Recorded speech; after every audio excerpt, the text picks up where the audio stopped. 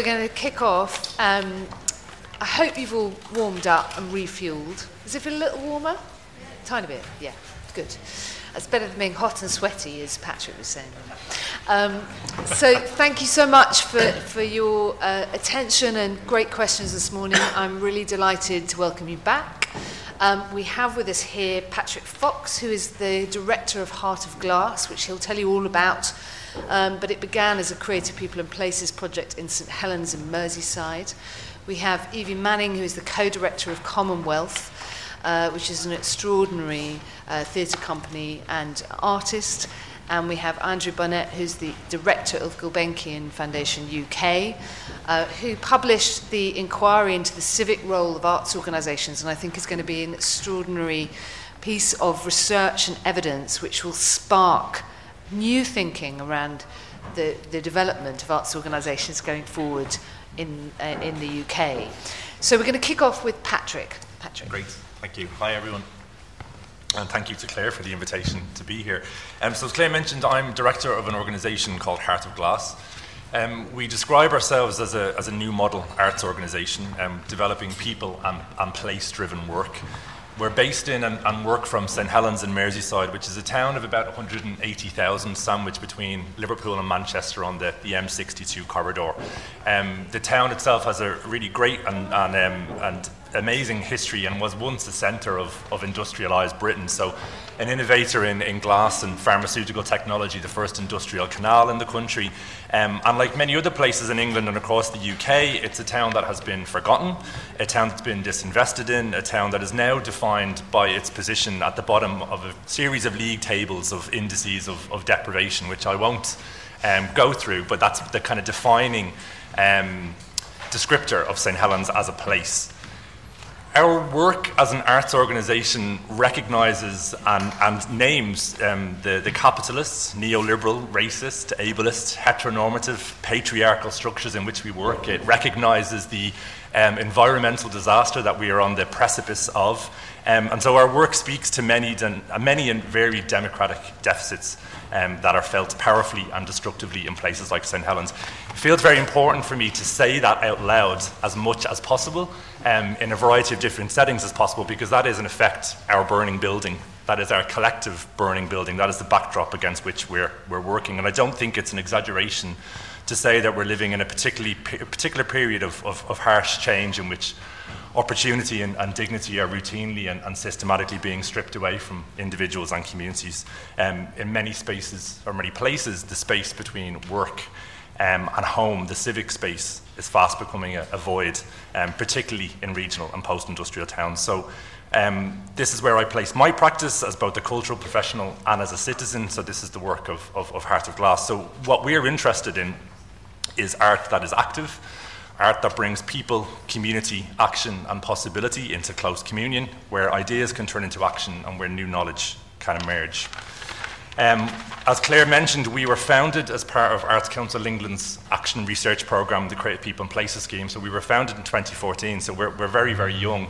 And in the 3 years that we've been in existence, we have set up as an independent organisation. We are held and supported by a diverse community of supporters and partners. And in recent months, we were granted national portfolio status by Arts Council, which will see and underline a transition from us from being a place-based project to a place-driven national resource and commissioning agency. The shorthand, I can reach over here, of what we do is essentially support artists and communities in the broadest sense of the word to collaborate and realise ambitious work together, work that reflects and responds to and challenges the politics of our time. So people, both individually and within communities of place or interest, are kind of central to our thinking and our practice. So our work is made with, for, of, about every community in which we work. So there's some kind of snapshots of some of our mission statement there on the screen behind you. In relation to today's discussion, and it's something that I've given a lot of thought to over the last number of years, particularly given the context that I've just outlined that I'm working within, I feel very strongly that our role as an arts organisation is to be part of meaningful and sustained change.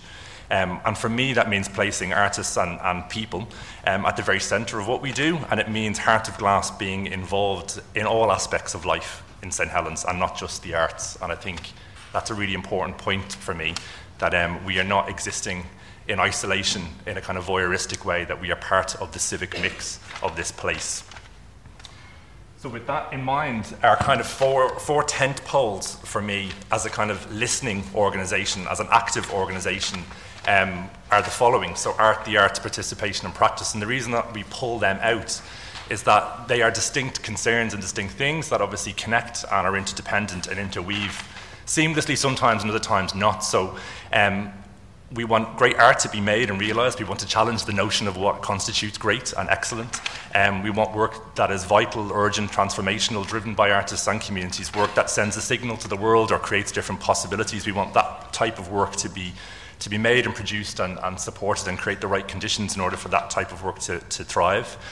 We want the arts as a sector to be active, to be a sector that can shape agendas and change and respond, as opposed to just being at the kind of end of a telephone or brought into the room when it's deemed necessary. A couple of years ago, I was part of a strategic review group in Ireland looking at arts investment in Ireland, and I was sitting opposite the table from a CEO of a fish finger company, and he had been brought into the room for his expertise in his particular field and world, which was really great. But I did think to myself, I wonder when I'll be called by a fish finger company to come into the room and impart my wisdom. So quite often, I think what we're interested in is a life goal. A life goal, a life goal. And there are many fish finger brands out there. So just to say, but just to be thinking about when it's important for us to be in the room and when it's important for us to be outside the room throwing stones at the windows. And I think that's a very kind of interesting thing for me to consider the arts as a sector. Participation, so to create multiple entry points into the arts, to acknowledge, and this is a really important point for me, that knowledge lives everywhere, that great art can be made by everyone and belongs everywhere. What I observe across the sector sometimes, and it's the thing that gives me shivers down my spine and disgusts and horrifies me in equal measure, is this kind of wholesale othering or exoticizing of communities, and this kind of lack of appreciation for the contribution that we can all make to the making of meaning. So I was talking earlier on to someone that what we see is a lot of very sympathy-driven programming or a kind of charity model approach, and I think I would like to see more wholesale approach to an empathetic style of programming, so working in solidarity. There's a really fantastic quote by an activist artist called Lila Watson, and it's on the wall in our office and is on the front page of our 10-year strategy. And to paraphrase, it's if you're here to help me, you can leave, but if you're here because your liberation is bound up with mine, well then let's work together. And that's the basis of a kind of the starting point for our projects.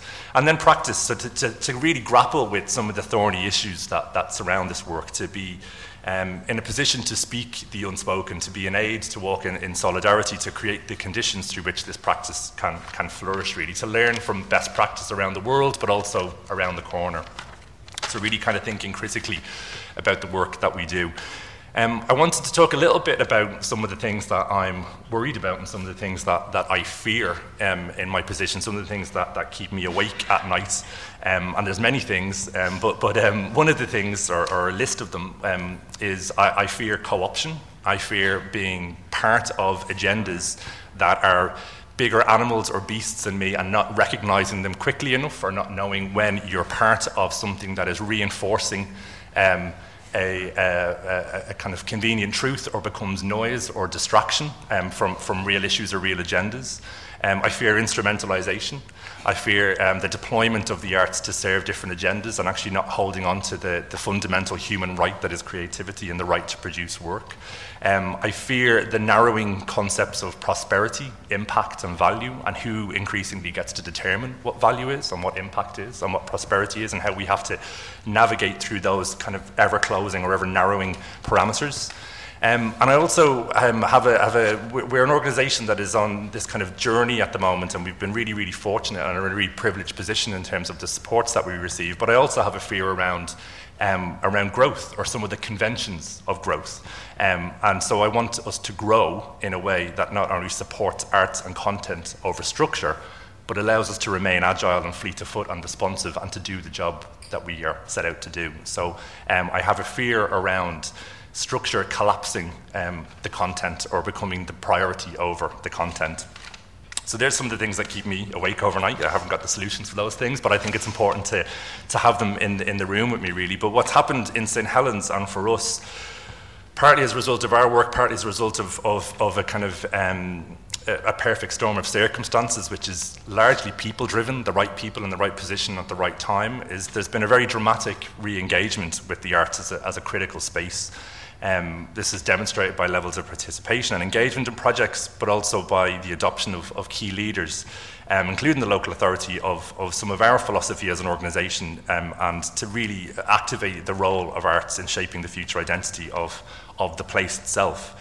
As was mentioned in the previous presentations, change is a tricky business, and it's a thorny business.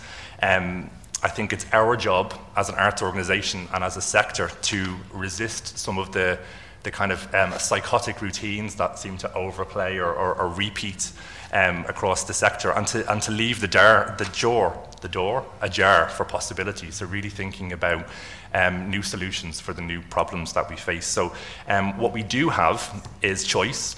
We have resources, we have skills, we have purpose, and we've got a project to get to work on, really. So what I wanted to end on was just some work, really. It's going to be quite difficult to fly through images. So this is a project that I just wanted to bring into focus really briefly. It's a really difficult project to talk about in presentations because it's a 12-year project, and is quite unwielding to distill into a quick presentation. So we're working with an artist called Mark Storer. He's with us on a 12-year residency. He's working with a variety of partners and communities across St. Helens. The title of the work is Baba Barak, Have You Any Pull? A Quiet Revolution.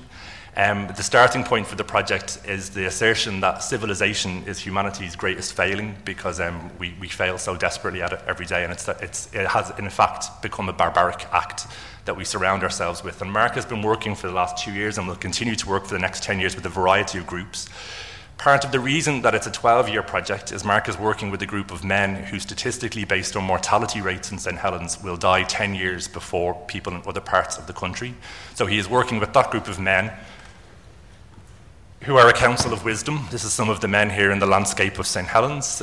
Each of those men have created a self-portrait telling their story in a portrait form. This is Dave. That's a real L, by the way. That is him under a bridge in St. Helens, which caused all manner of kind of kerfuffle when we were shooting that image. And these images, there's a series of portraits that are large scale around the town of St. Helens. And these men are represented back to the town as a council of wisdom who have knowledge and wisdom to impart to the structure and leadership and the fabric of civil society. This is John. This is his autobiographical image. Gardening saved his life. And this is the image that he constructed with Mark and a photographer to represent him. So these images are large-scale, billboard kind of sized portraits around St. Helens that are kind of looming over us every day as we walk around the town. This is an army of beauty. So on the 28th of September, a couple of weeks ago, in the morning time, children and young people, a large group of them dressed in paper boiler suits with bowler hats, distributed over 5,000 flowers across the town. They marched through the town as an army of beauty. They were flanked by police horses from Merseyside Police who were covered in roses, and they marched to the town hall where they gave the civic leaders within the town a new children's charter and demanded that that be enacted as a new children's charter for the borough. So they assembled at the steps and they provided the town, the mayor, the chief executive and the leader of the council with this new manifesto for children and young people in the town, which is now being adopted as the children's charter for the borough. So that is a project that is a living, live artwork that will continue to unfold. It's the writing of a fairy tale. That work happened on a day and then it was withdrawn. A week later, so last week, we distributed a commemorative edition of The Day that St. Helens shifted through the local newspaper that went to 70,000 homes. So that became part of this kind of mythology and fairy tale of the town, and there will be different fairy tales that will unfold over the next 12 years. So that's just, I suppose, a project just to illustrate or to highlight work that is in motion, that is in dialogue, and that results in change, but is also a really fantastic artwork in itself. So I'll stop there. Thank you, Patrick. Just such an extraordinary achievement in less than 3 years, I think most people would say, in regards to what you've done and the leadership that you've shown in St Helens. Evie, on to you. That was great. Hi, everyone. So I'm from a theatre company called Commonwealth, and we actually started in Bristol, and I'll talk about that in a sec.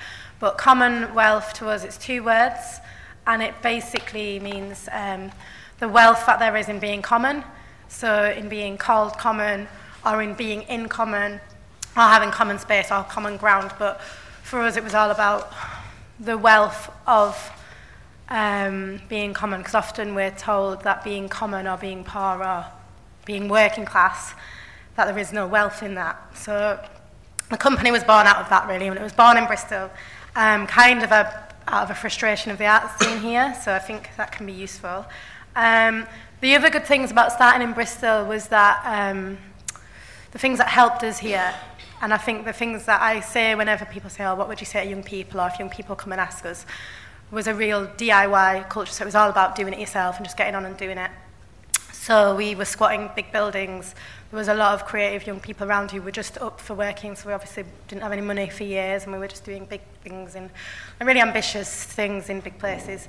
And I don't know if that could have really started in the same way somewhere else than Bristol in some ways, because I've never really known anywhere like Bristol, so I've got a massive credit to Bristol. Yeah, but then I'm kind of like keep that with me.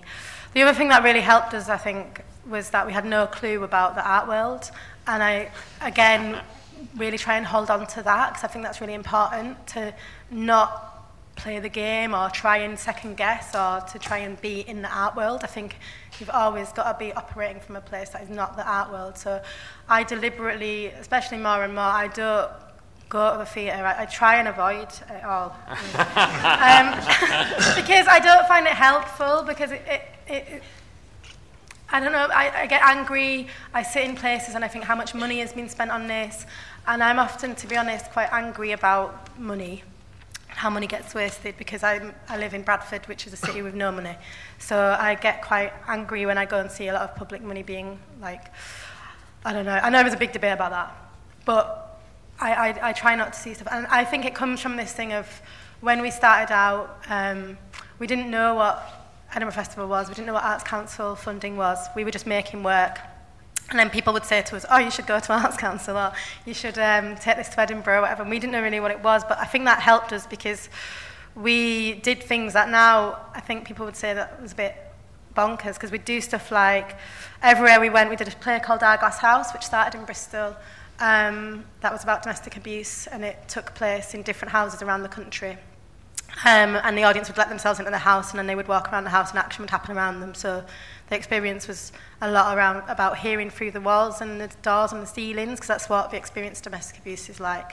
And we built that with lots and lots of women and men from across the country, but specifically in Bristol, working with domestic abuse charities. And they would come into rehearsals. They would just, that was a real founding part of our process, because that's how we always work. We interview, then people come in and they comment and reflect on stuff, and we build it, then they keep coming back in. So it's always really open-ended, which I'll talk about a bit more. But yeah, one of the things that we did with that play was, everywhere we went, because we were really passionate about it, we were like, we can't take a play about domestic abuse to Edinburgh. We were on a council estate in Edinburgh in a house.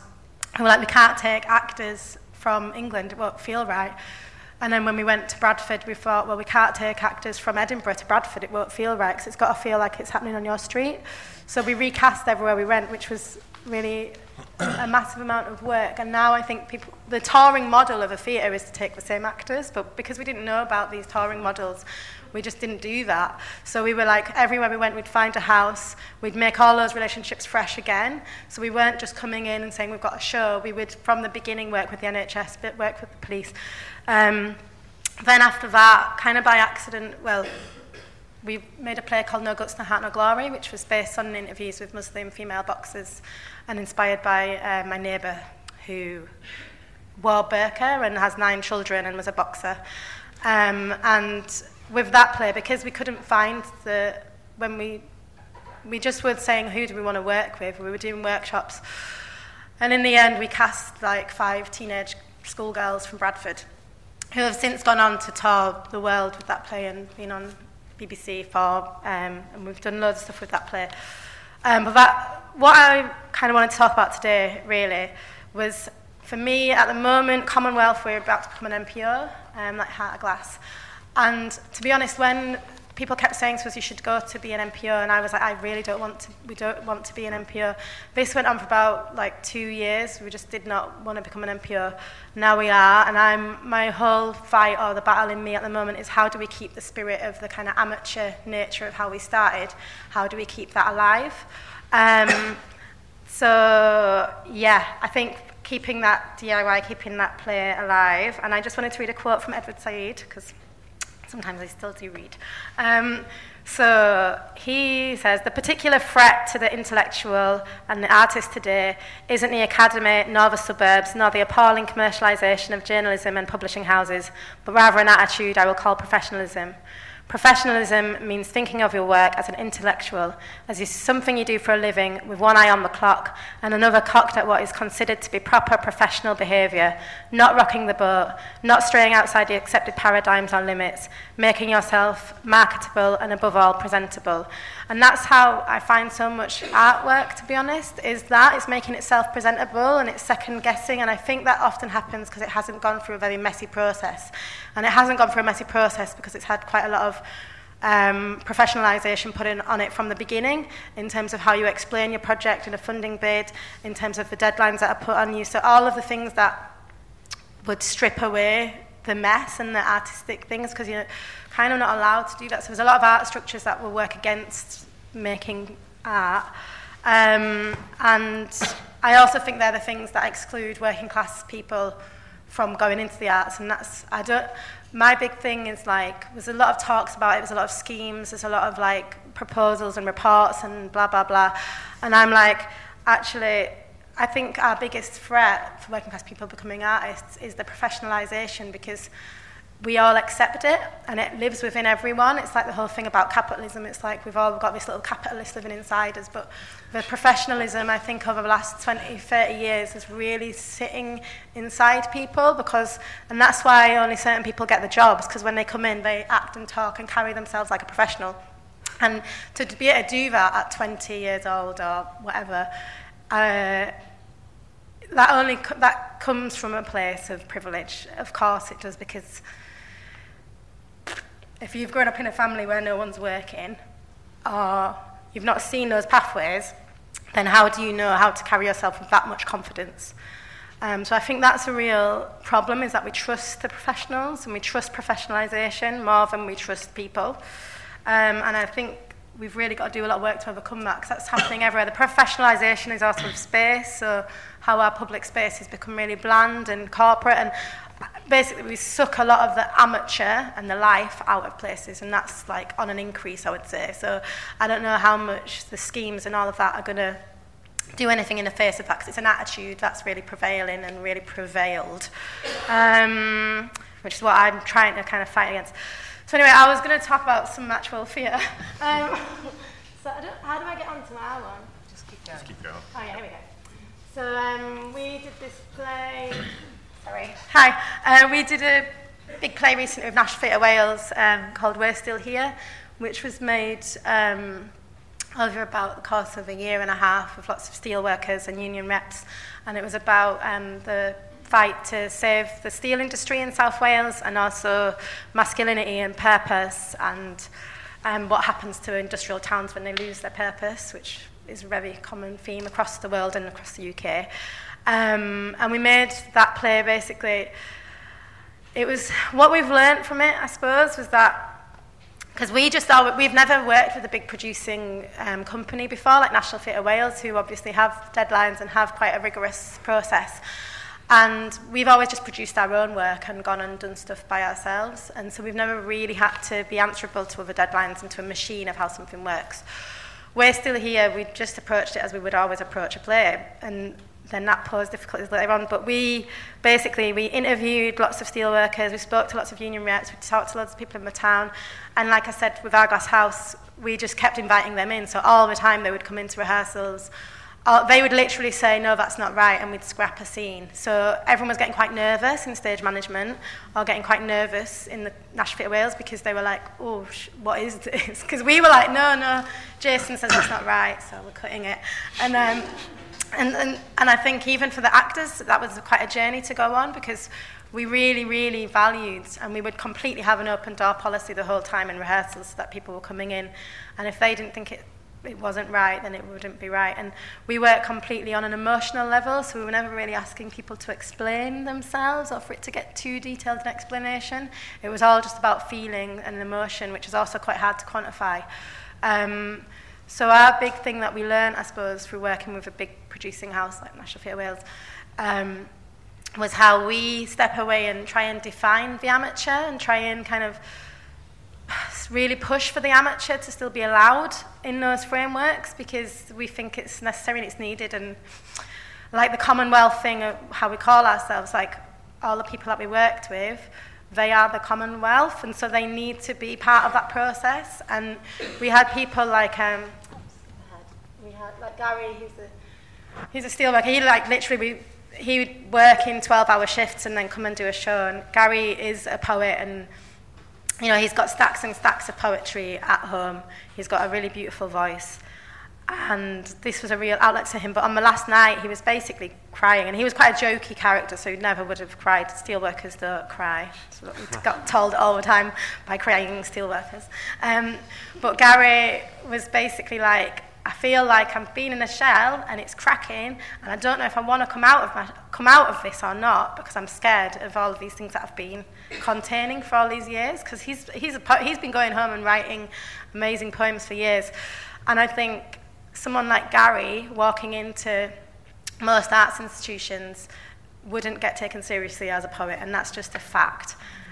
And the amount of it, like one of the poems that he read and performed in the show was about seeing two of his friends dying in the blast furnace and dragging them out, and then having to go home and tell his son.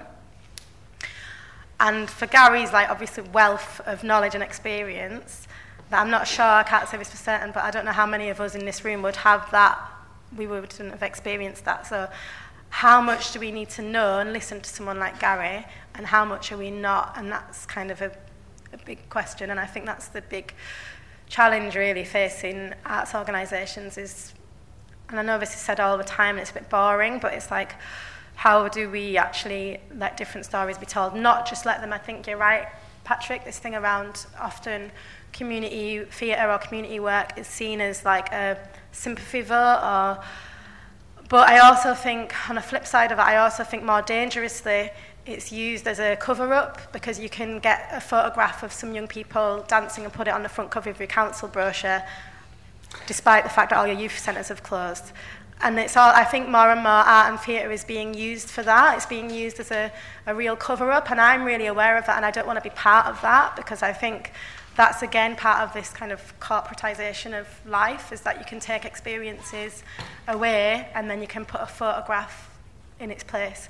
So I'm really aware of that and not being part of that whilst working with people. Yeah, I suppose just this thing around... I had some like concluding points.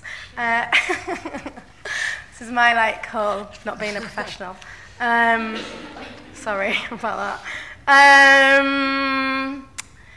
Yeah, so just this thing about the spirit of the amateur and the spirit of responsiveness and being able to work within that, because obviously the professionalism is that you can have amazing lighting, you can have a lighting budget, it's really beautiful, people need that as well.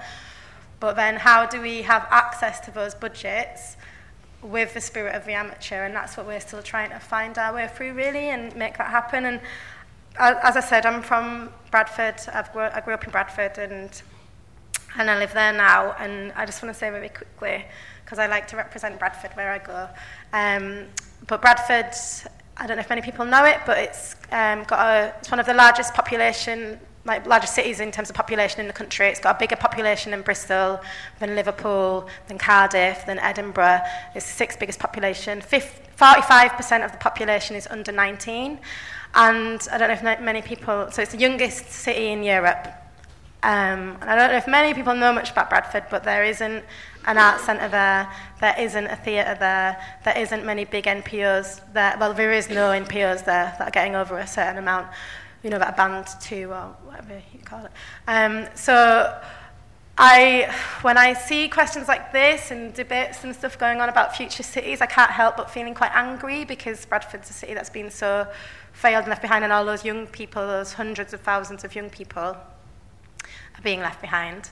And there's a part of me that feels like there's a racism to that, because it's a very Muslim city, so I get quite angry about those kind of things, and I get quite angry about the distribution of wealth and blah, blah, blah. And then I also kind of get a bit like, well, fuck you anyway, because maybe it's okay for Bradford to be a very grassroots city where people get on and do things themselves, and we've nearly something ridiculous. I don't actually know the statistics, I'm not going to make it up, but there's so many empty buildings in Bradford, it's unreal. And what's been happening more and more is we're getting temporary spaces. So we've got one, Commonwealth, we've got a shop which is co-run and co-programmed, co-facilitated by about 15 teenage girls and 15 women, most of whom are not from an arts background. So we're putting on loads of stuff there. We've done loads of plays and creative workshops, and also lots of political discussions. So we're kind of doing our bit, but we're a tiny organisation. I wouldn't even call us an organisation. So it's this weird question around what are the challenges facing arts organisations? Well, it's quite hard to answer when I'm not in a city with arts organisations, because there is no infrastructure, there is no operation around that in terms of the people there. So I often find a lot of the rhetoric from funders really empty, because I'm in a city with all of these people, and that's being really failed and forgotten. So I don't know. But then amongst it all, you just do your little bit, don't you? And you just kind of do your bit. Anyway, I've talked way too long. Thanks. Evie, thank you so much. Your voice is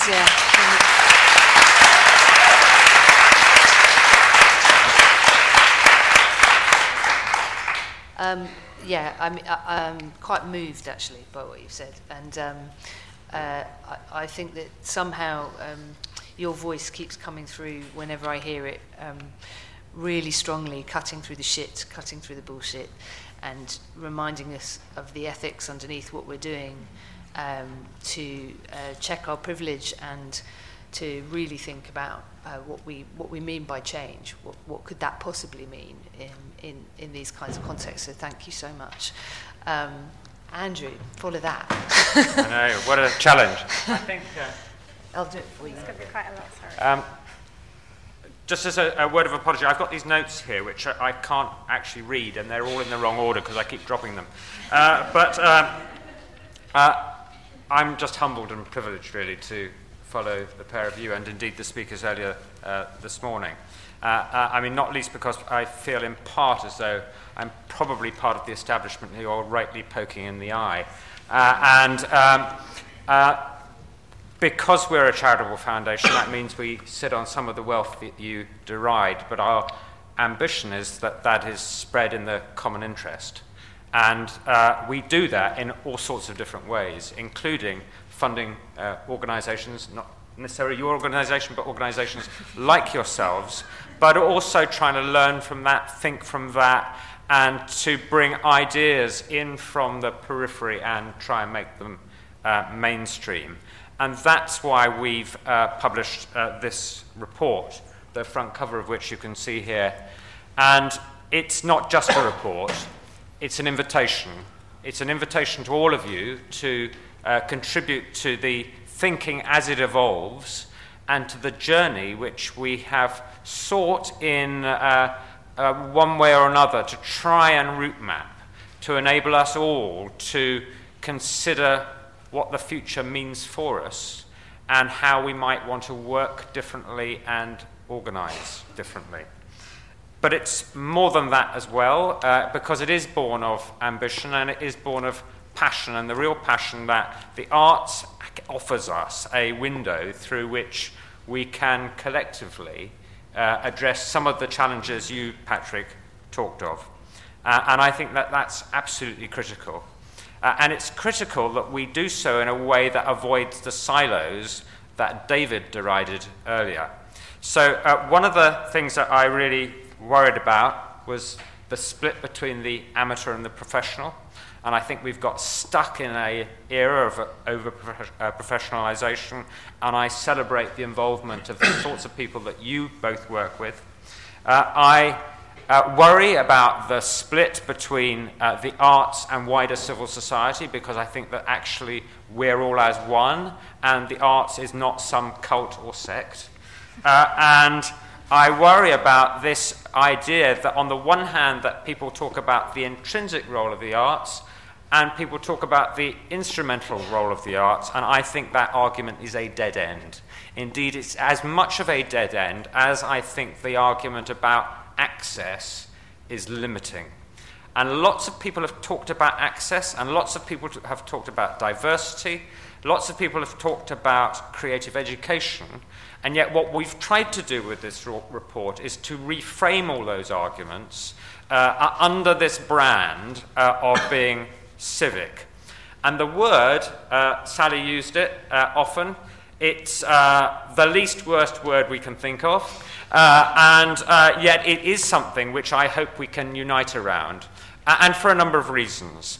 Partly because it has roots in history. Now, some people don't like it for that reason, but actually I'm one of those people who believes that there is so much in our past that we can learn from in order to chart our future. So I quite like the word civic, but we spent ages, bloody ages, trying to define it, and it was a complete waste of time. So what we came up with instead was some metaphors, and they are metaphors. Actually, it's quite interesting. Some people don't get metaphor, but some people do as well. So these are just metaphors for people to think of themselves, their organisations. So an arts organisation could be a college, and I don't mean the building of a college, but places of learning.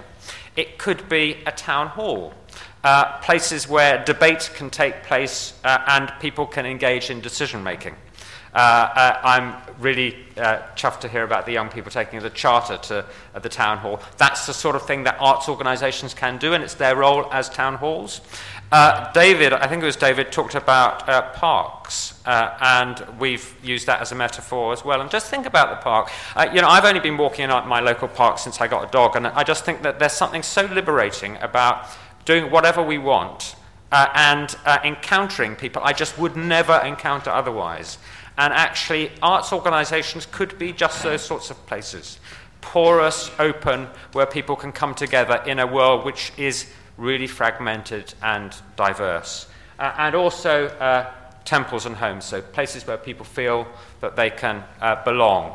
The other approach that we've taken, beyond metaphor, was to think about principles. So if you feel that civic is your mission, what are the principles that would govern your activity? And I think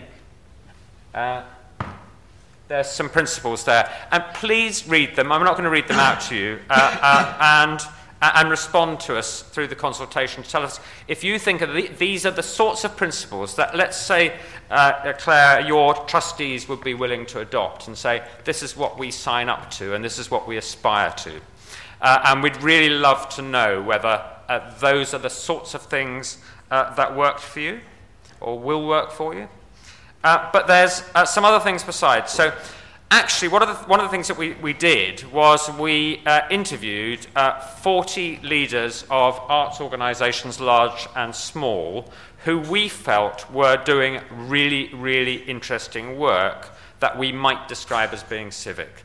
And actually, we're doing another 40 case studies as well. And we listened to what the leaders of those organisations said. And Claire was one of them when she was leading situations, and it's one of the case studies. There's 20 published in the report, and I really urge you to look at them because they're absolutely inspiring and fascinating. But the stories that came out of them were quite common, and they're all led by inspiring people, but inspiring and humble people. They don't compromise on quality. They face some of the same challenges, funding, reliance on project funding in particular, and obviously in an era of diminishing resources. Issues around language, which again is why we've come back to let's try and find a common language, and we think civic may be that. Skills are really important. So Claire and I were talking earlier on about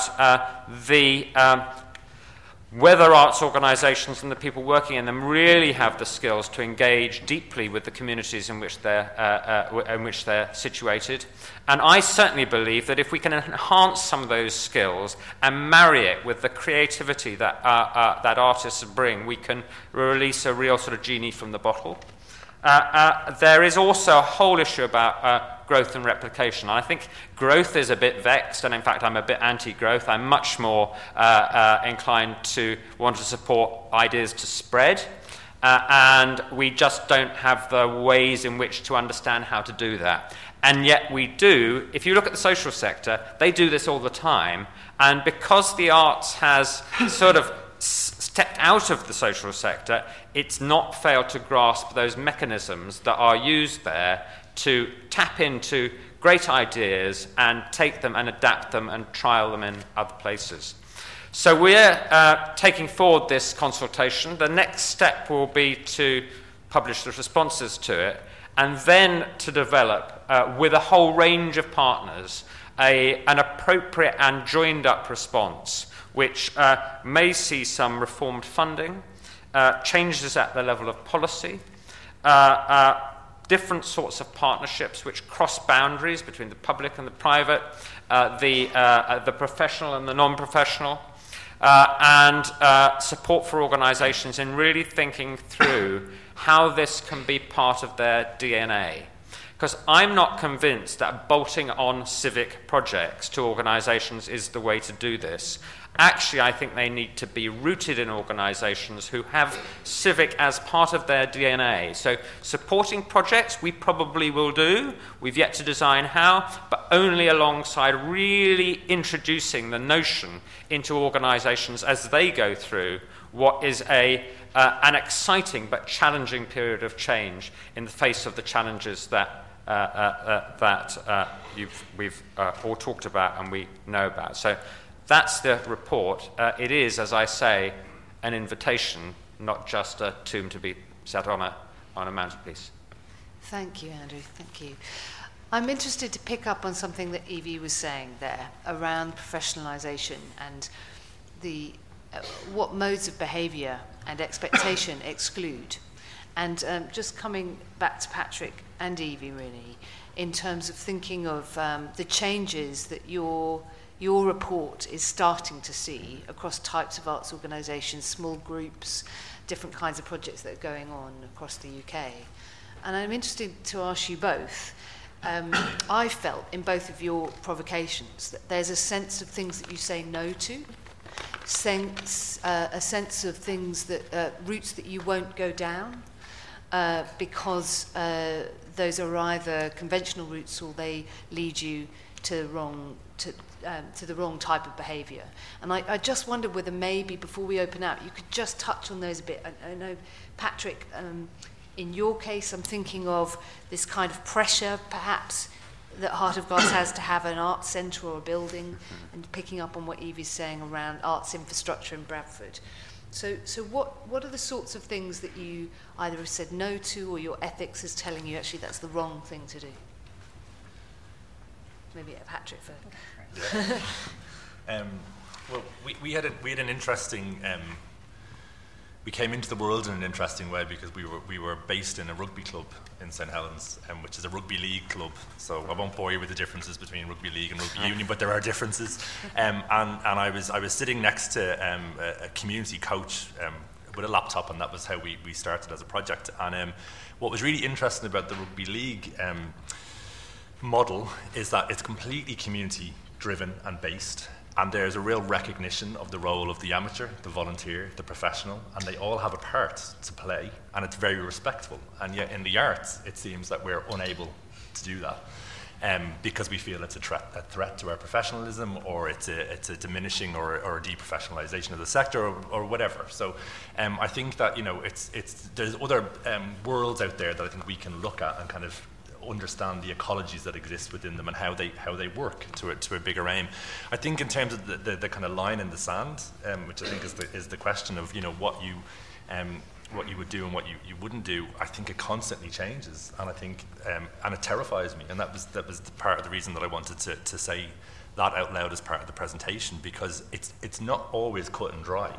And sometimes you can find yourself on a train that's so far down a track, and then you go, okay, the destination has changed here. How do I unhook from the engine?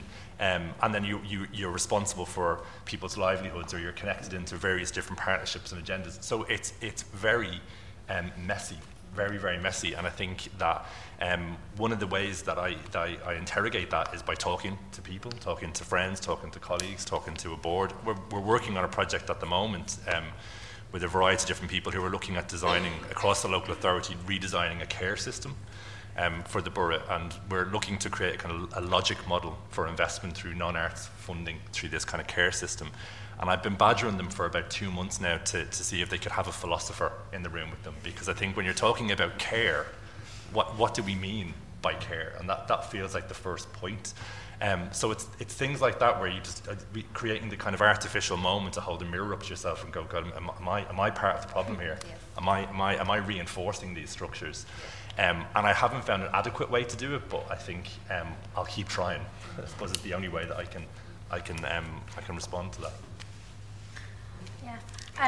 Yeah, we've said no to things that have been really commercial, I suppose, that have felt like actually it's funny because I'm writing a mission statement, and we've kind of been quite explicit now. We were like, should we say this? And we were like, oh, let's just say it. But it's like, we say something like, we make theatre with, by and for working class people. And we were a bit like, oh, it was quite funny because we've just had to say this. And we were obviously, you know, everyone can come and see the work, but in terms of who we're making it for and with and by, we are making it with, by and for working class people. So when we've been approached to do someone wanted us to do like a 8-week run in London that was going to be sponsored by Nike. They had funding from Nike to do No Guts, No Heart, No Glory. And we were like, and it was going to be £20 a ticket. And we were like, well, obviously not. They came to us with this kind of proposition. And we talked to them for a little bit, because, you know, you don't want to say no to stuff. And we thought, oh, it's really good to get this out there and to communicate with people. But then it really felt like their ambitions, or the reason they wanted to do the show was not the reasons why we made the show. So there's always that match going on. And then at the moment, we're actually saying no to some things. We're being offered to work in a very nice, posh theatre in Karlsruhe in South Germany, which is very beautiful. It's the State Theatre.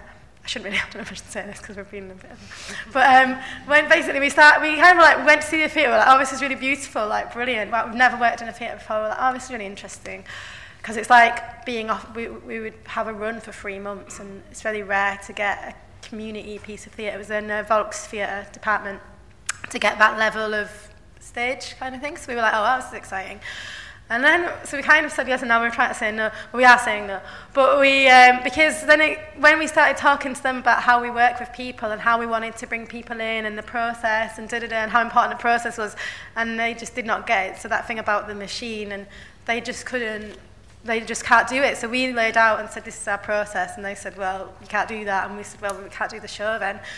So, I think it's when things become about the commercialisation. And also, just they had quite a lot of work to do, because they were saying the people that they thought they might get as participants would all be speaking German. We were like, oh, it'd be really great to get people who might have other languages, because there's a really large refugee community in Germany. They said, oh no, it's very difficult, we can't. We've never been able to do that before. And we said, well, if you're not really prepared to try, then we're probably not going to work with you. So yeah, I don't know, they're the kind of things that we say no to. It feels like for both of you, you know, that you're on the edge of something, you know, there's so much at stake, you know, there's in that decision. And I'm interested, Andrew, you know, the perception of Gulbenkian, the perception of a fund or a research-based organisation is that it's safer or securer, you know, that you're you just self-described as the establishment, you know. So what makes you what keeps you awake at night? You know, what's at stake for you? What's the anxiousness making? Well, because we don't have to raise money. You guys have to raise it and spend it. You know, you have to do the work. We don't have to raise the money, and I feel therefore that places a responsibility on us to work twice as hard and to put values right at the centre of what we're trying to do. And what keeps me awake at night is that tension between pushing hard enough and not getting enough resistance, which is quite often the sign that you're breaking through. And it's so subtle a judgment that's the stuff that worries me. And it particularly worries me when you're bringing together, you know, unusual suspects, for example. So, you know, this whole debate about the relationship between the professional and the non-professional, actually, bringing these worlds together isn't easy.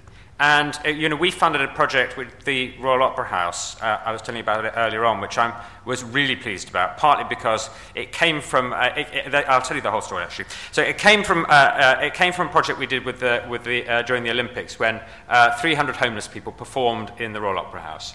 And at the end of it, it was absolutely amazing, really inspiring, tears rolling down people's faces, and I was asked, because I'm never happy enough, if I was happy, and I said I won't be happy until they're on the main stage. Because the reality is that quite a lot of non-professional activity is put in the rehearsal suite. Through that relationship that we'd fostered, we managed to get Streetwise Opera, a small organisation that works with homeless people with a really specialised way, to work in partnership with the Royal Opera House. It would have been bonkers for the ROH to do that themselves. It had to be done in partnership. And what that requires, though, is large organisations to be humble.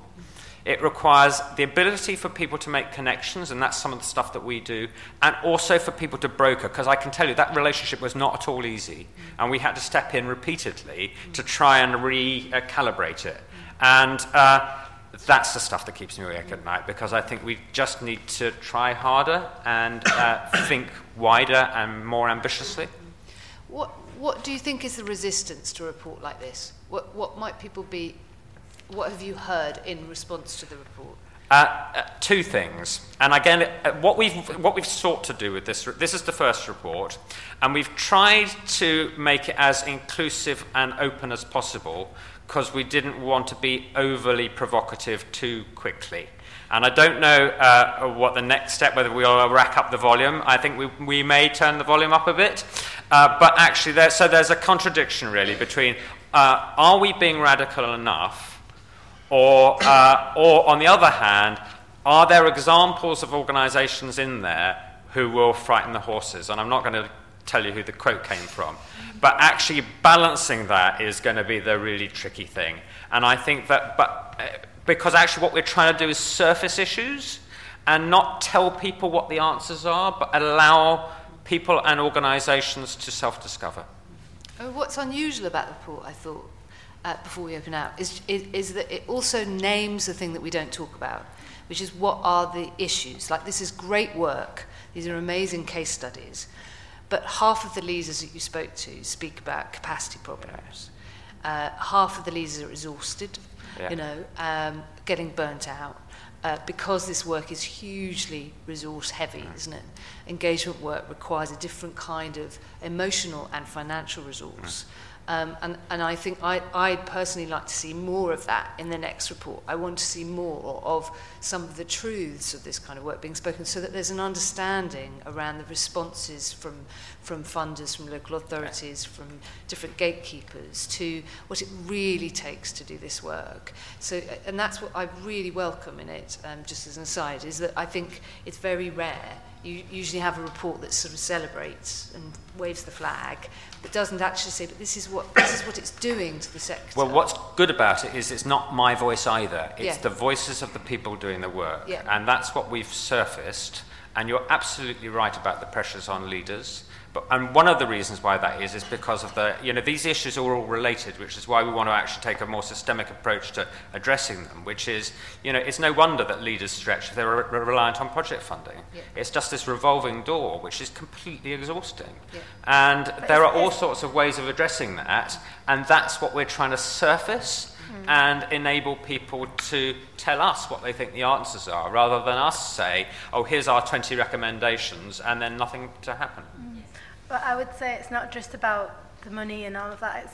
It's also about the responsibility that people feel when you're working with people. You feel a lot of responsibility because you've got that change, or you try to make that happen, and you've got people there who are really hungry or really want it, and you're like, how am I really going to support them through to something? Because they often will get a glimpse of it, like they work on a project and they love it and they come alive, like Gareth, another one of the steelworkers who was in the play, who was like, this has been cathartic, I don't want to go back to my normal, it's like, there's so much responsibility all the time to the people that you're working with, and then responsibility to the, whatever, the sector, or blah, blah, blah. My son keeps doing this. Started doing it. The sector, it does exist. Anyway, so there's all of these like different responsibilities, and I think that's what burns people out, and I think the way that funders or whoever can help is for sharing that responsibility, that if all organisations are doing it, instead of just some who are like, oh, well done for you doing it, when it's not about just one or two or whatever doing it, it's like, actually, how is that shared? So hopefully that's what the report will help. Well, I think you're absolutely right. And I mean, I think that the sort of hero leadership that, we've been sort of addicted to belongs in the 20th century. And actually, the sorts of people you work with have just as much potential to become leaders as anybody else. Yeah. And we have the duty to create those pathways to enable them to do that. Yeah, I was really excited in Bristol, actually, on Wednesday night to hear in the discussion after the Mayor's State of the City address, to hear about distributed leadership in this city, and that's the future, actually. And it's about organisations such as this being catalysts for distributed leadership across the city. Which requires different models. Absolutely. Right, so I'm sure there's loads of, look at that, brilliant. So this lady here first in the middle.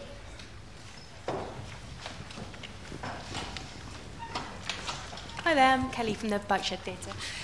I'm really interested to hear you talk about your organisations being listening organisations, and I just wondered if you had any tips for organisations who are looking to do that but haven't actually got a track record of doing that at the moment. How can we begin to best listen to the people in our community? Because I'm very aware, as you just mentioned, that there's a huge responsibility with that. So I'd like to learn a little bit more on that. Did everybody hear that question? Sorry, so there's a bit of walking. So how would the panellists think about their organisations or groups as thinking of listening organisations or groups? Patrick? Yeah, I suppose the point I was making in the presentation is that our responsibility or the conversations we have don't just exist within the art world, that they exist within the kind of wider mix, really. So it means, like Sally mentioned, that there's a theme emerging here, going to a waste management meeting about waste management and finding a route or a connection, or lots of cups of tea, lots of kind of open sessions, lots of... and I think what happens is we always start a project which is just about a question, and then this kind of community of inquiry builds around it. And that propels the project then. So when we start a project, we never know what it is that we're making. We just know what it is that we're talking about, and then that can go off in a million different directions, which is why, I love the work, because it's endless possibilities. And I think it's having the confidence and the right structure organisationally to be able to follow those routes, because some of them just peter out and they go to a dead end, and then others become work or become things that meet a public, but all of it is the work. And I think that's something that I struggle with in terms of the sector. So you get your evaluation forms and you fill them in and you hand them in every quarter or whatever it is that you have to do. And I always look at them and I go, that's not the work. It never represents what's happened in that last quarter or that last year. And that's fine to a degree. It doesn't need to, but I think it's being able to make those pursuits and be in that conversation. And I think one of the things for me that felt really urgent was, walking around with arts investment amongst the backdrop of completely dismantling of the community development sector, of completely crumbling services. And in some ways, it feels embarrassing to be walking around with funding. So if it's not in relationship or in solidarity with some of those different agendas, then for me, it's not the right thing for me to do. So I think that purposeful usefulness is really important to connect with, because there's a huge amount of need out there. And like Sally mentioned, if you're building a skate park and then the youth service is caught in the middle of that project, you have a responsibility to respond to that. You don't have a responsibility to fix it all the time, but you have to be part of that dialogue. Otherwise, I don't know what we're doing. Another David here. Yeah.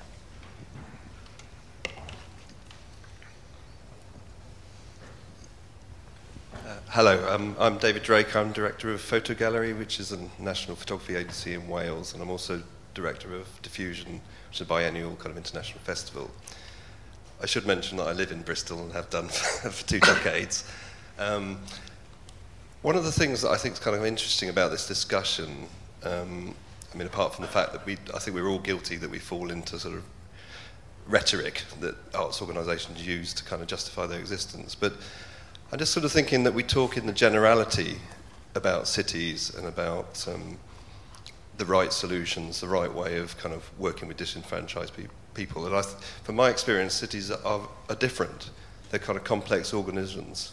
I do know Bradford, and it has a very particular kind of industrial and post-industrial history.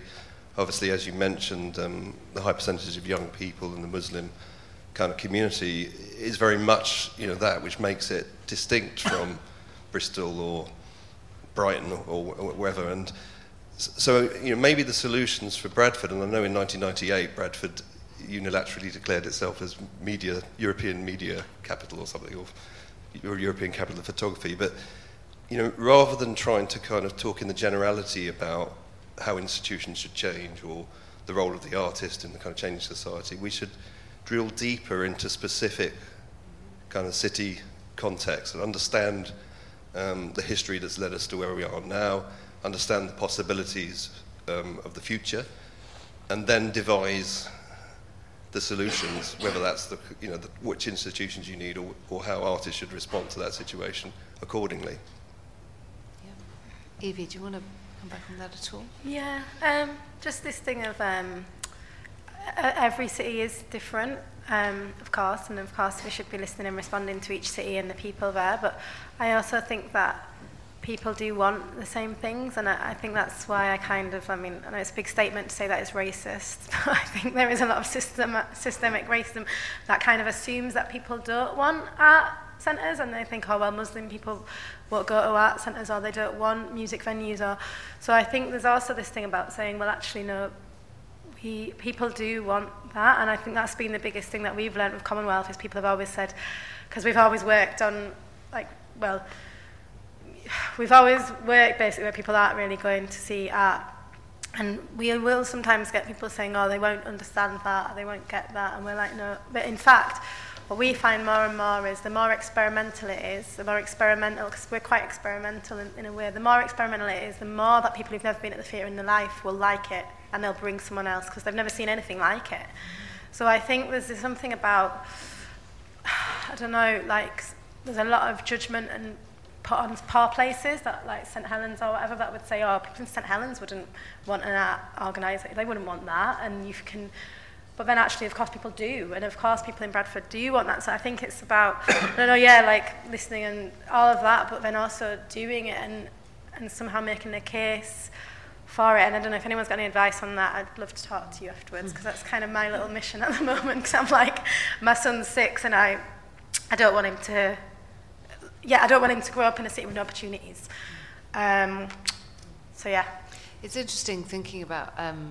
So we're launching this collection of essays later today with the British Council, and it's included about 16 different perspectives on arts and the public realm, so outside of venues such as this, in its broadest sense, in places all over the world, so from Cairo to Lagos to Rio, all sorts of different places, and it's been really fascinating hearing from artists that are writing as part of that collection, and producers and policymakers and architects, and there are commonalities. There are things that are emerging across very, very different contexts and conditions. One of those being the digital realm and the way in which that's shifting our cultural consumption, our sense of control, of power, etc. But one of the things that's very distinctive, going back to David's point about context and the understanding of context, is that is the stable or destabilized conditions that you are living and working in. So in some cases, the public realm, let's say in Cairo, after the Arab Spring, actually there was a sort of self-securing culture of the public realm that wasn't policed by state forces. There was areas of exclusion in the city you wouldn't go into, because it had been taken over by certain groups or certain publics. And I think that's vastly different to an understanding, if you're writing about arts in the public realm in the UK in a particular moment in time, and equally hugely different in talking about Bristol's past, for example, and the way in which it needs to come to terms with its own very specific histories and the way in which this city formed from St Helens. So whilst I think what's interesting for us at Situations, we used to feel that we went in under the skin of a place to get to understand it, get to understand its conditions, and there were similarities in how we work from place to place. But then you have to kind of understand that conditions aren't simply about a place's past, but they're also about that each place is in a state of becoming.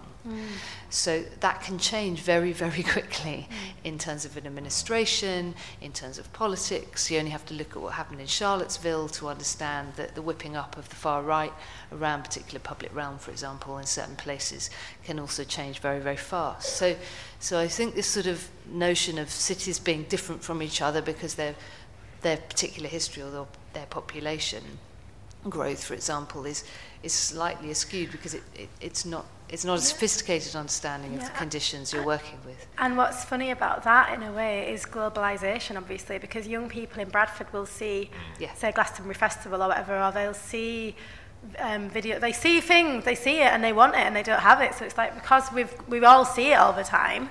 And then, especially, I suppose I get really angry because I come to things like this and I see how much other cities have got, or, blah, blah, blah, blah. And then you're like, oh, and then you go back. And then the kids in Bradford, even though they might not be going out and going to those places, they're seeing it all the time on TV. So it's like, well, actually, they do want the same.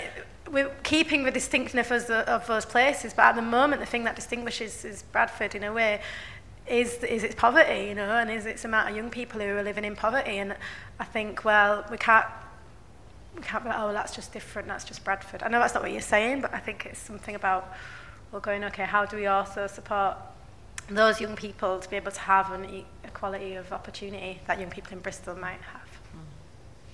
Okay, another question. Yes, over here.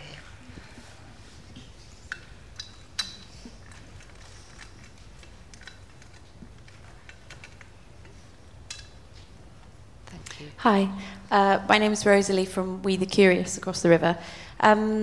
I've spent the last 10 years moving house a lot. Like, I've not lived in the same place for more than a year because of the rental situation. I just wondered, it's a bit of a personal question, I hope you don't mind, but one effect of that is that I've never felt embedded in a community because I just haven't lived in any communities for long enough to be part of that. I'm talking about a kind of community of place, I guess. I was interested if any of you have... Sally talked about it in the last panel a bit about going to the town hall and sitting in, being part of her kind of city in that civic way.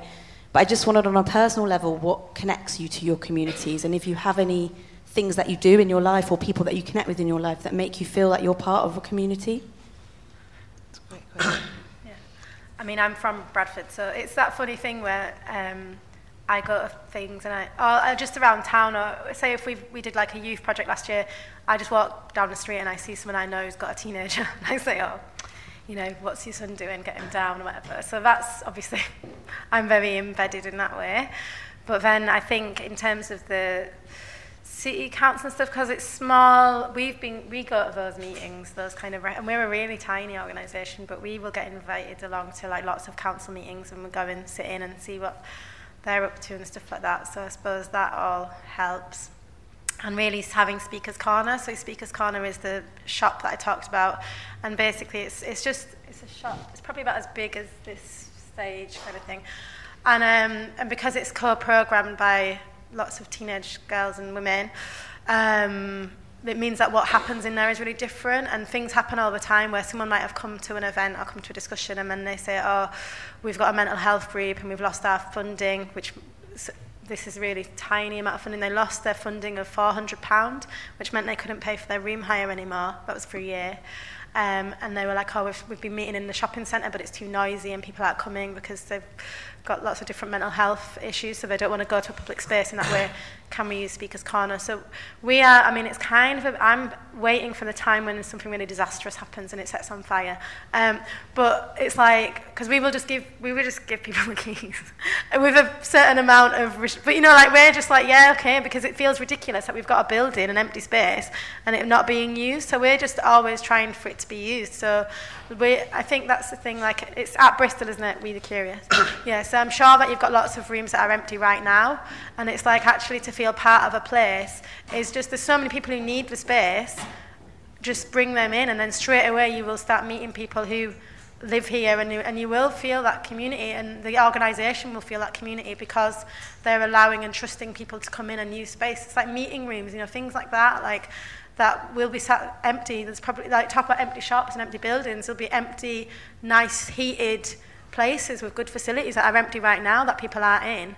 So it's almost like, could there be some kind of centralised booking system for the city so that groups could access those things? Like, could that happen?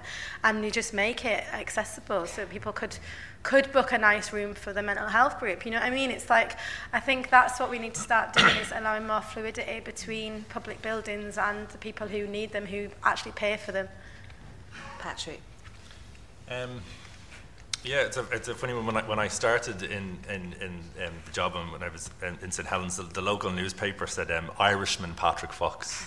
That was how they described me. So St Helens is 96% white British. It's one of the least diverse boroughs in the entire country. So I'm an exotic other, actually, which is quite an interesting thing to be. I don't think I've ever been that in my life. And I think, you know, it's interesting so the reason that this place exists is that it formed around work. It formed around a canal, it formed around coal, it formed around industry, and that created a rhythm and a pattern and a community. And all of those things have been systematically stripped away, and what's left is a collection of people. So I'm really, really intrigued about the question of what constitutes a community. What does it mean to live in a shared space? And I think increasingly it becomes a little bit less about geography, and it becomes about where you locate yourself. So you could be in your bedroom playing a video game with a friend who lives in Chile, or you could be watching Glastonbury and know that that's at distance. So I think it's the kind of idea of communities of interest is in some ways kind of more interesting to me, because I think we're going to go further and further down that route as we become in a more kind of digital world, or we become more isolated. Actually, the chance encounter becomes less and less possible. I mean, it's radical to walk around the park with a dog and bump into someone and have a conversation. I mean, when we were doing the project with Mark, with the young people giving the flowers out, the most remarkable thing about that was just these interactions between people in a town centre, in a public space, and a lot of intergenerational interactions, and they just don't happen. There are no spaces for people just to convene and be without them having to buy a cup of coffee or spend money or just be. And I think in terms of the town hall or the kind of public sphere, when people be and they convene and they collect, that's when things happen. That's when movements emerge. That's when change becomes a possibility, because things will bubble to the surface. But what we've got is a lack of opportunity for people just to exist together. So it's an interesting one in terms of the community question for me.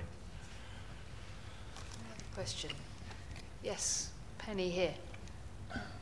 Hello, Penny, Norwest Media Centre.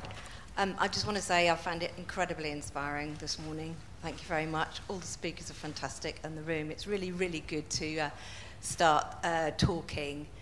Bristol's in an interesting time at the moment. We have a lot of challenges within the arts and the creative organisations and institutions.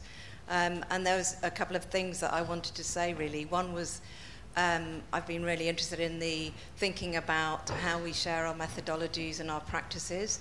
But how we do that whilst retaining expertise is really interesting. But how do we also go within the granularity of that? So you can talk about case studies, you can show them, but actually it's the bits in between and the connections and, yet again, going back to the sewage person, who are they? How do you make those connections? So I had a really good chat with David, and we were talking about maybe sharing across teams.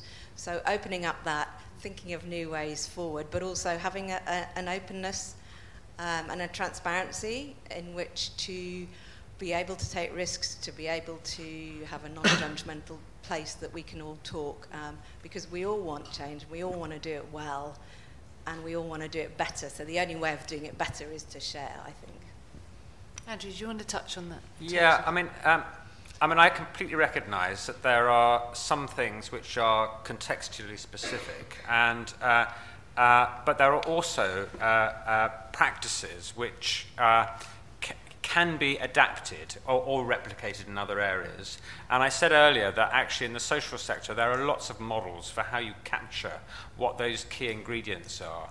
And I think of it a bit like cooking, really, which is, each of us, when we're preparing a meal, sort of knows that there are certain ingredients that are must-haves in varying quantities in whatever it is that we're cooking, and there are some things that you really ought not to put in there if it's not to be what you want it to be. And it's about identifying what those must-haves are and what those must-nots are, and sharing that learning. So that's the sort of methodologies and thinking that we're trying to inject into the cultural sector from the social sector, and alongside that, rather than just funding projects, funding the space in which people can come together and the process through which they can develop their own work. I'm interested in reflecting on this morning and thinking about changes to organisational culture. So one of the things around sharing expertise and resource and understanding is that sometimes organisational systems and cultures in large organisations are slow to change. And I'm wondering what the Gulbenkian can do, please, to shape that up, because we haven't got, as Patrick was saying, I'm interested in thinking we haven't got time.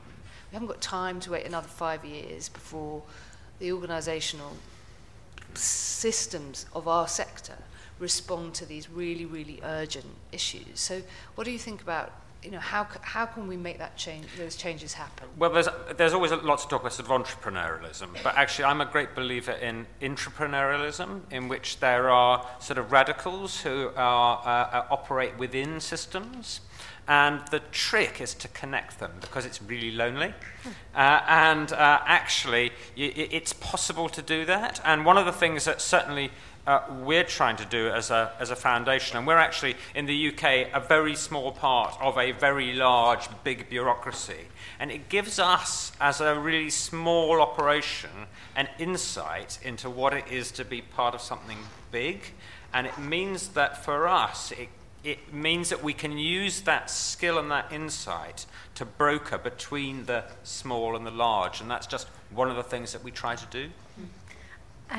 Just reminded me of, I don't know if anyone saw the John Berger documentary, but in it he says something like, since being a little boy, I could see how kind of corrupt the world was outside. And whenever I met anyone who I could tell felt the same as me, I'd give them a little wink. And it's something about the winking between the organisations and between the people, is that when you know, oh yeah, you get it, and then you give each other a wink, and then you know, right. Do you know what I mean? But there's something about that. Yeah, we'll start to use that. I won't mention the special handshake. Yes, back here.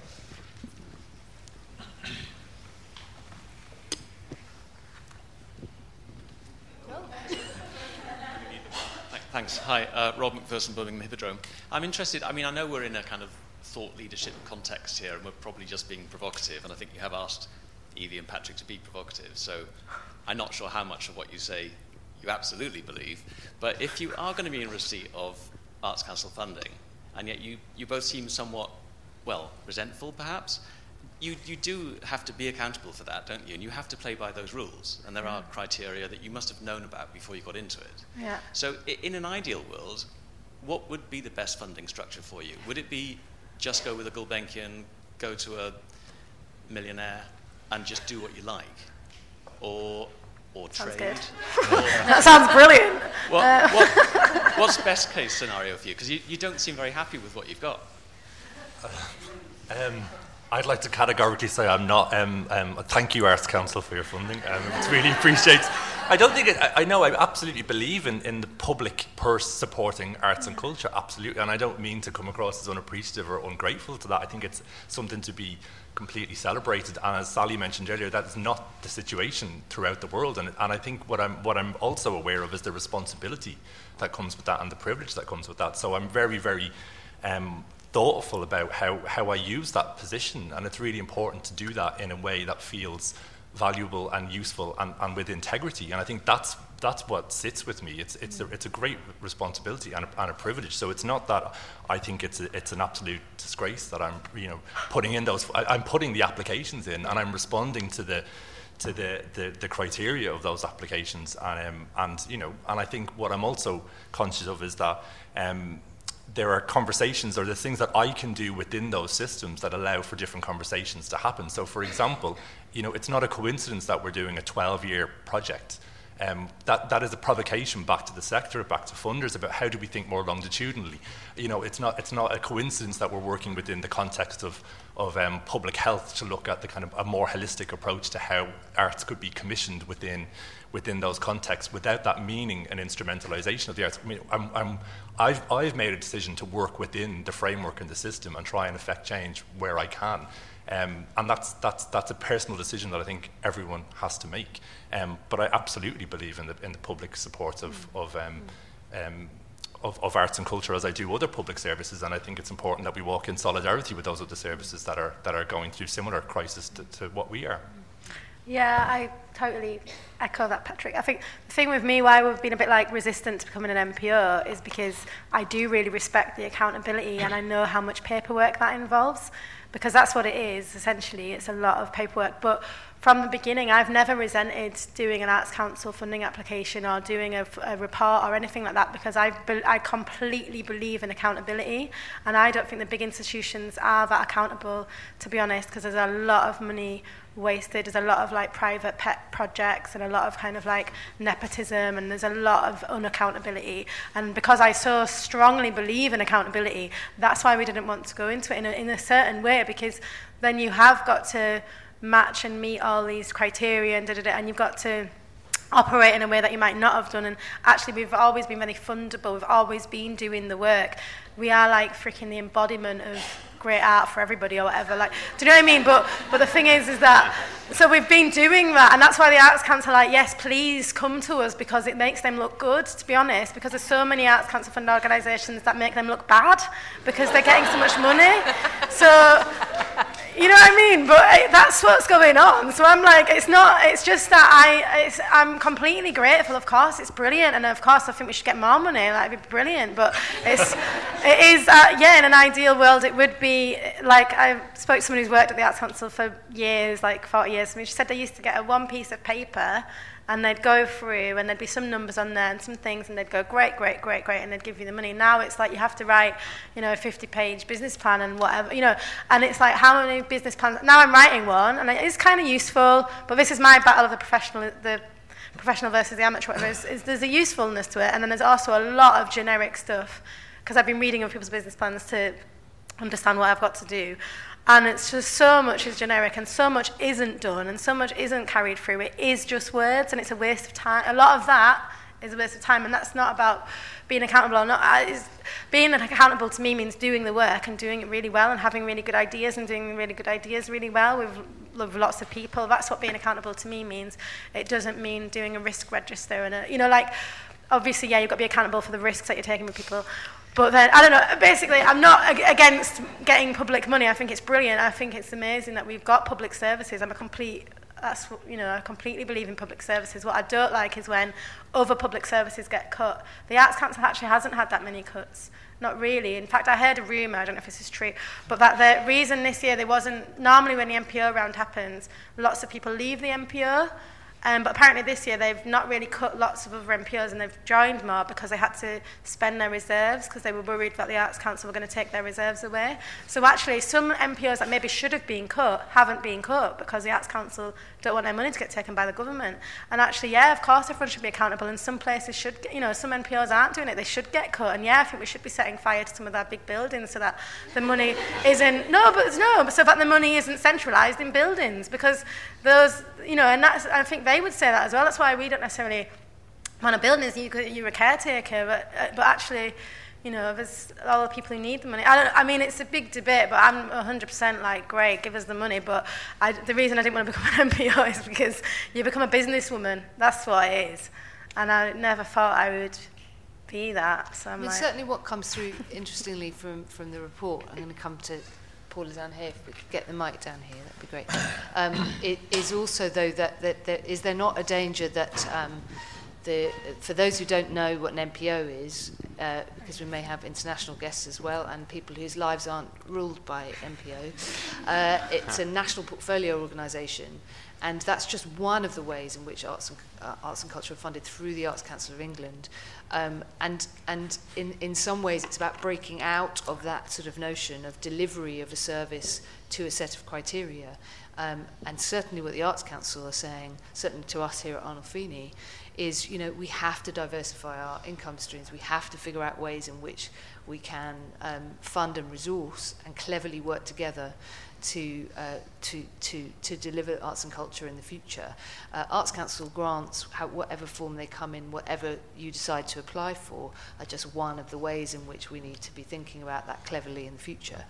So, I'm going to, yes, do you want to say something? Well, just on that point, just to say also, Arts Council or these institutions or these structures that we talk about, they're made up of people at the end of the day, and we work together to take the best bits forward and discard the worst bits, and that's something that I'm committed to, and I think that's about us all listening to each other, and we're all on the same side ultimately. I'll just say something really short, but I think I always liken it to like when you become a mum or a dad, no one ever tells you that you're actually going to become a housewife, and I think it's the same thing. Like when you become an artist, no one tells you you're going to become a business person, and that's where it's difficult, you know. Hello, my name's Paula Orrell. I work for the Arts Council of England. And actually just wanted to reiterate what you were saying. I've just been working for them for a month now, and I've been out of the UK art system for 3 years. And I've watched from afar on the other side of the world a place called Plymouth grow and grow, and I used to work there for 10 years. And I've seen the Arts Council's investment there have such a massive change on the life and wealth of people there. The commonwealth of people, indeed, as well.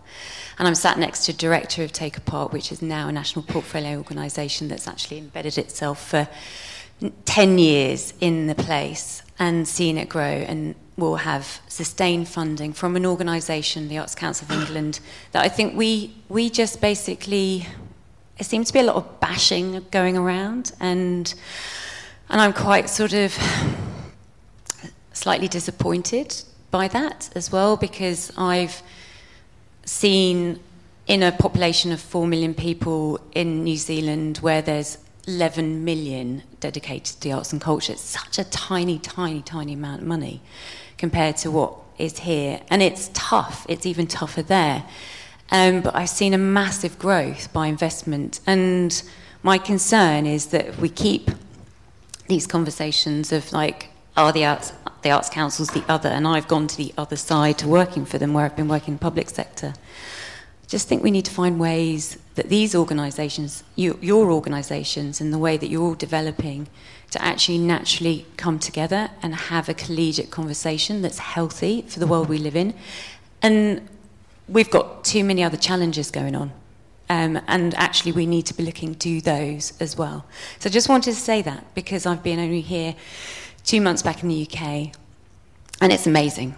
It's really amazing to actually feel amongst and be in a city of Bristol that has so much opportunity, and has always had opportunity. So I just wanted to say that. Thank you. Time for maybe one more question or point. Yes, here, middle.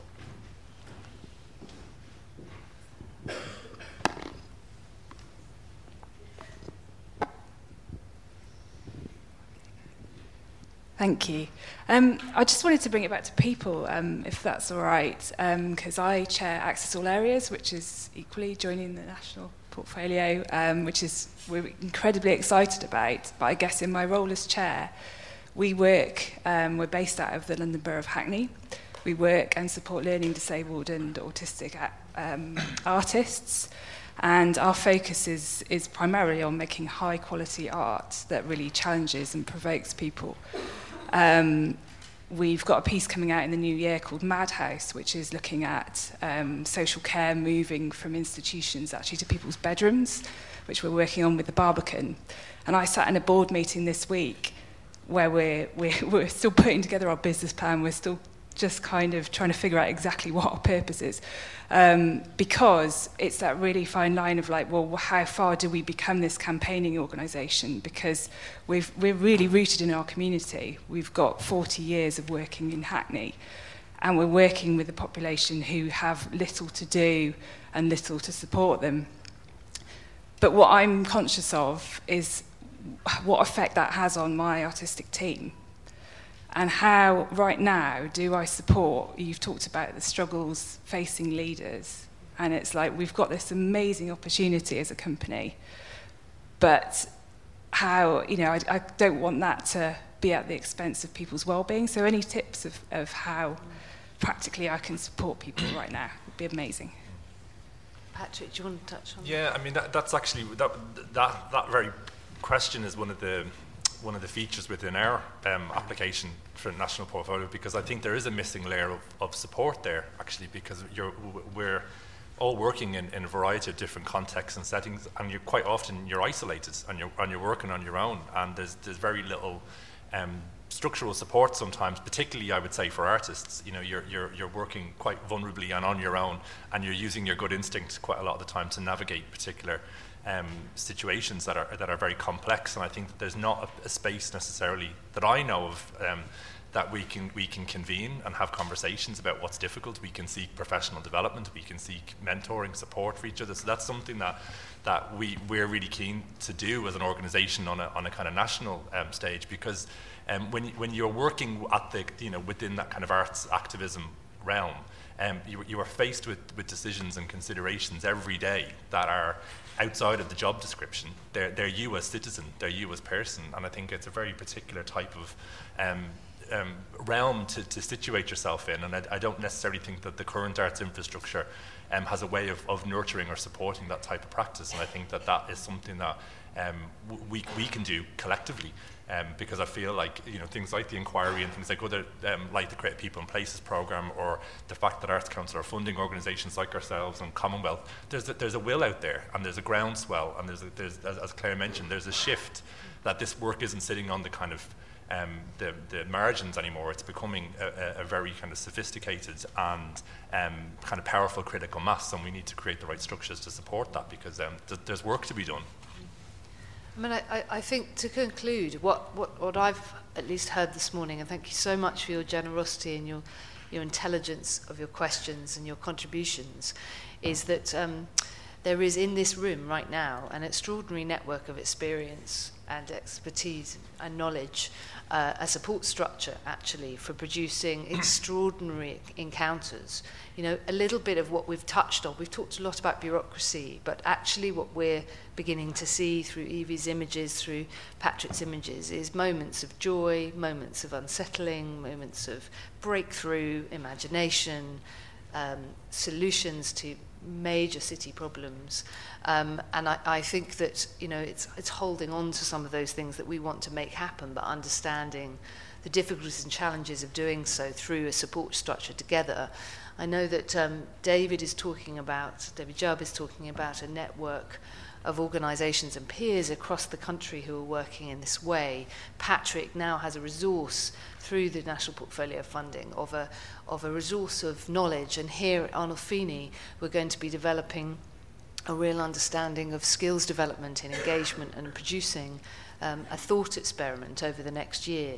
So this is in some ways just a node in all of these, how these conversations are going to unfold over the next 12 months, I hope with renewed support from Gulbenkian as well, and incredibly exciting to witness and to be a part of. So thank you so much for your generosity, and thank you to the three of you very much.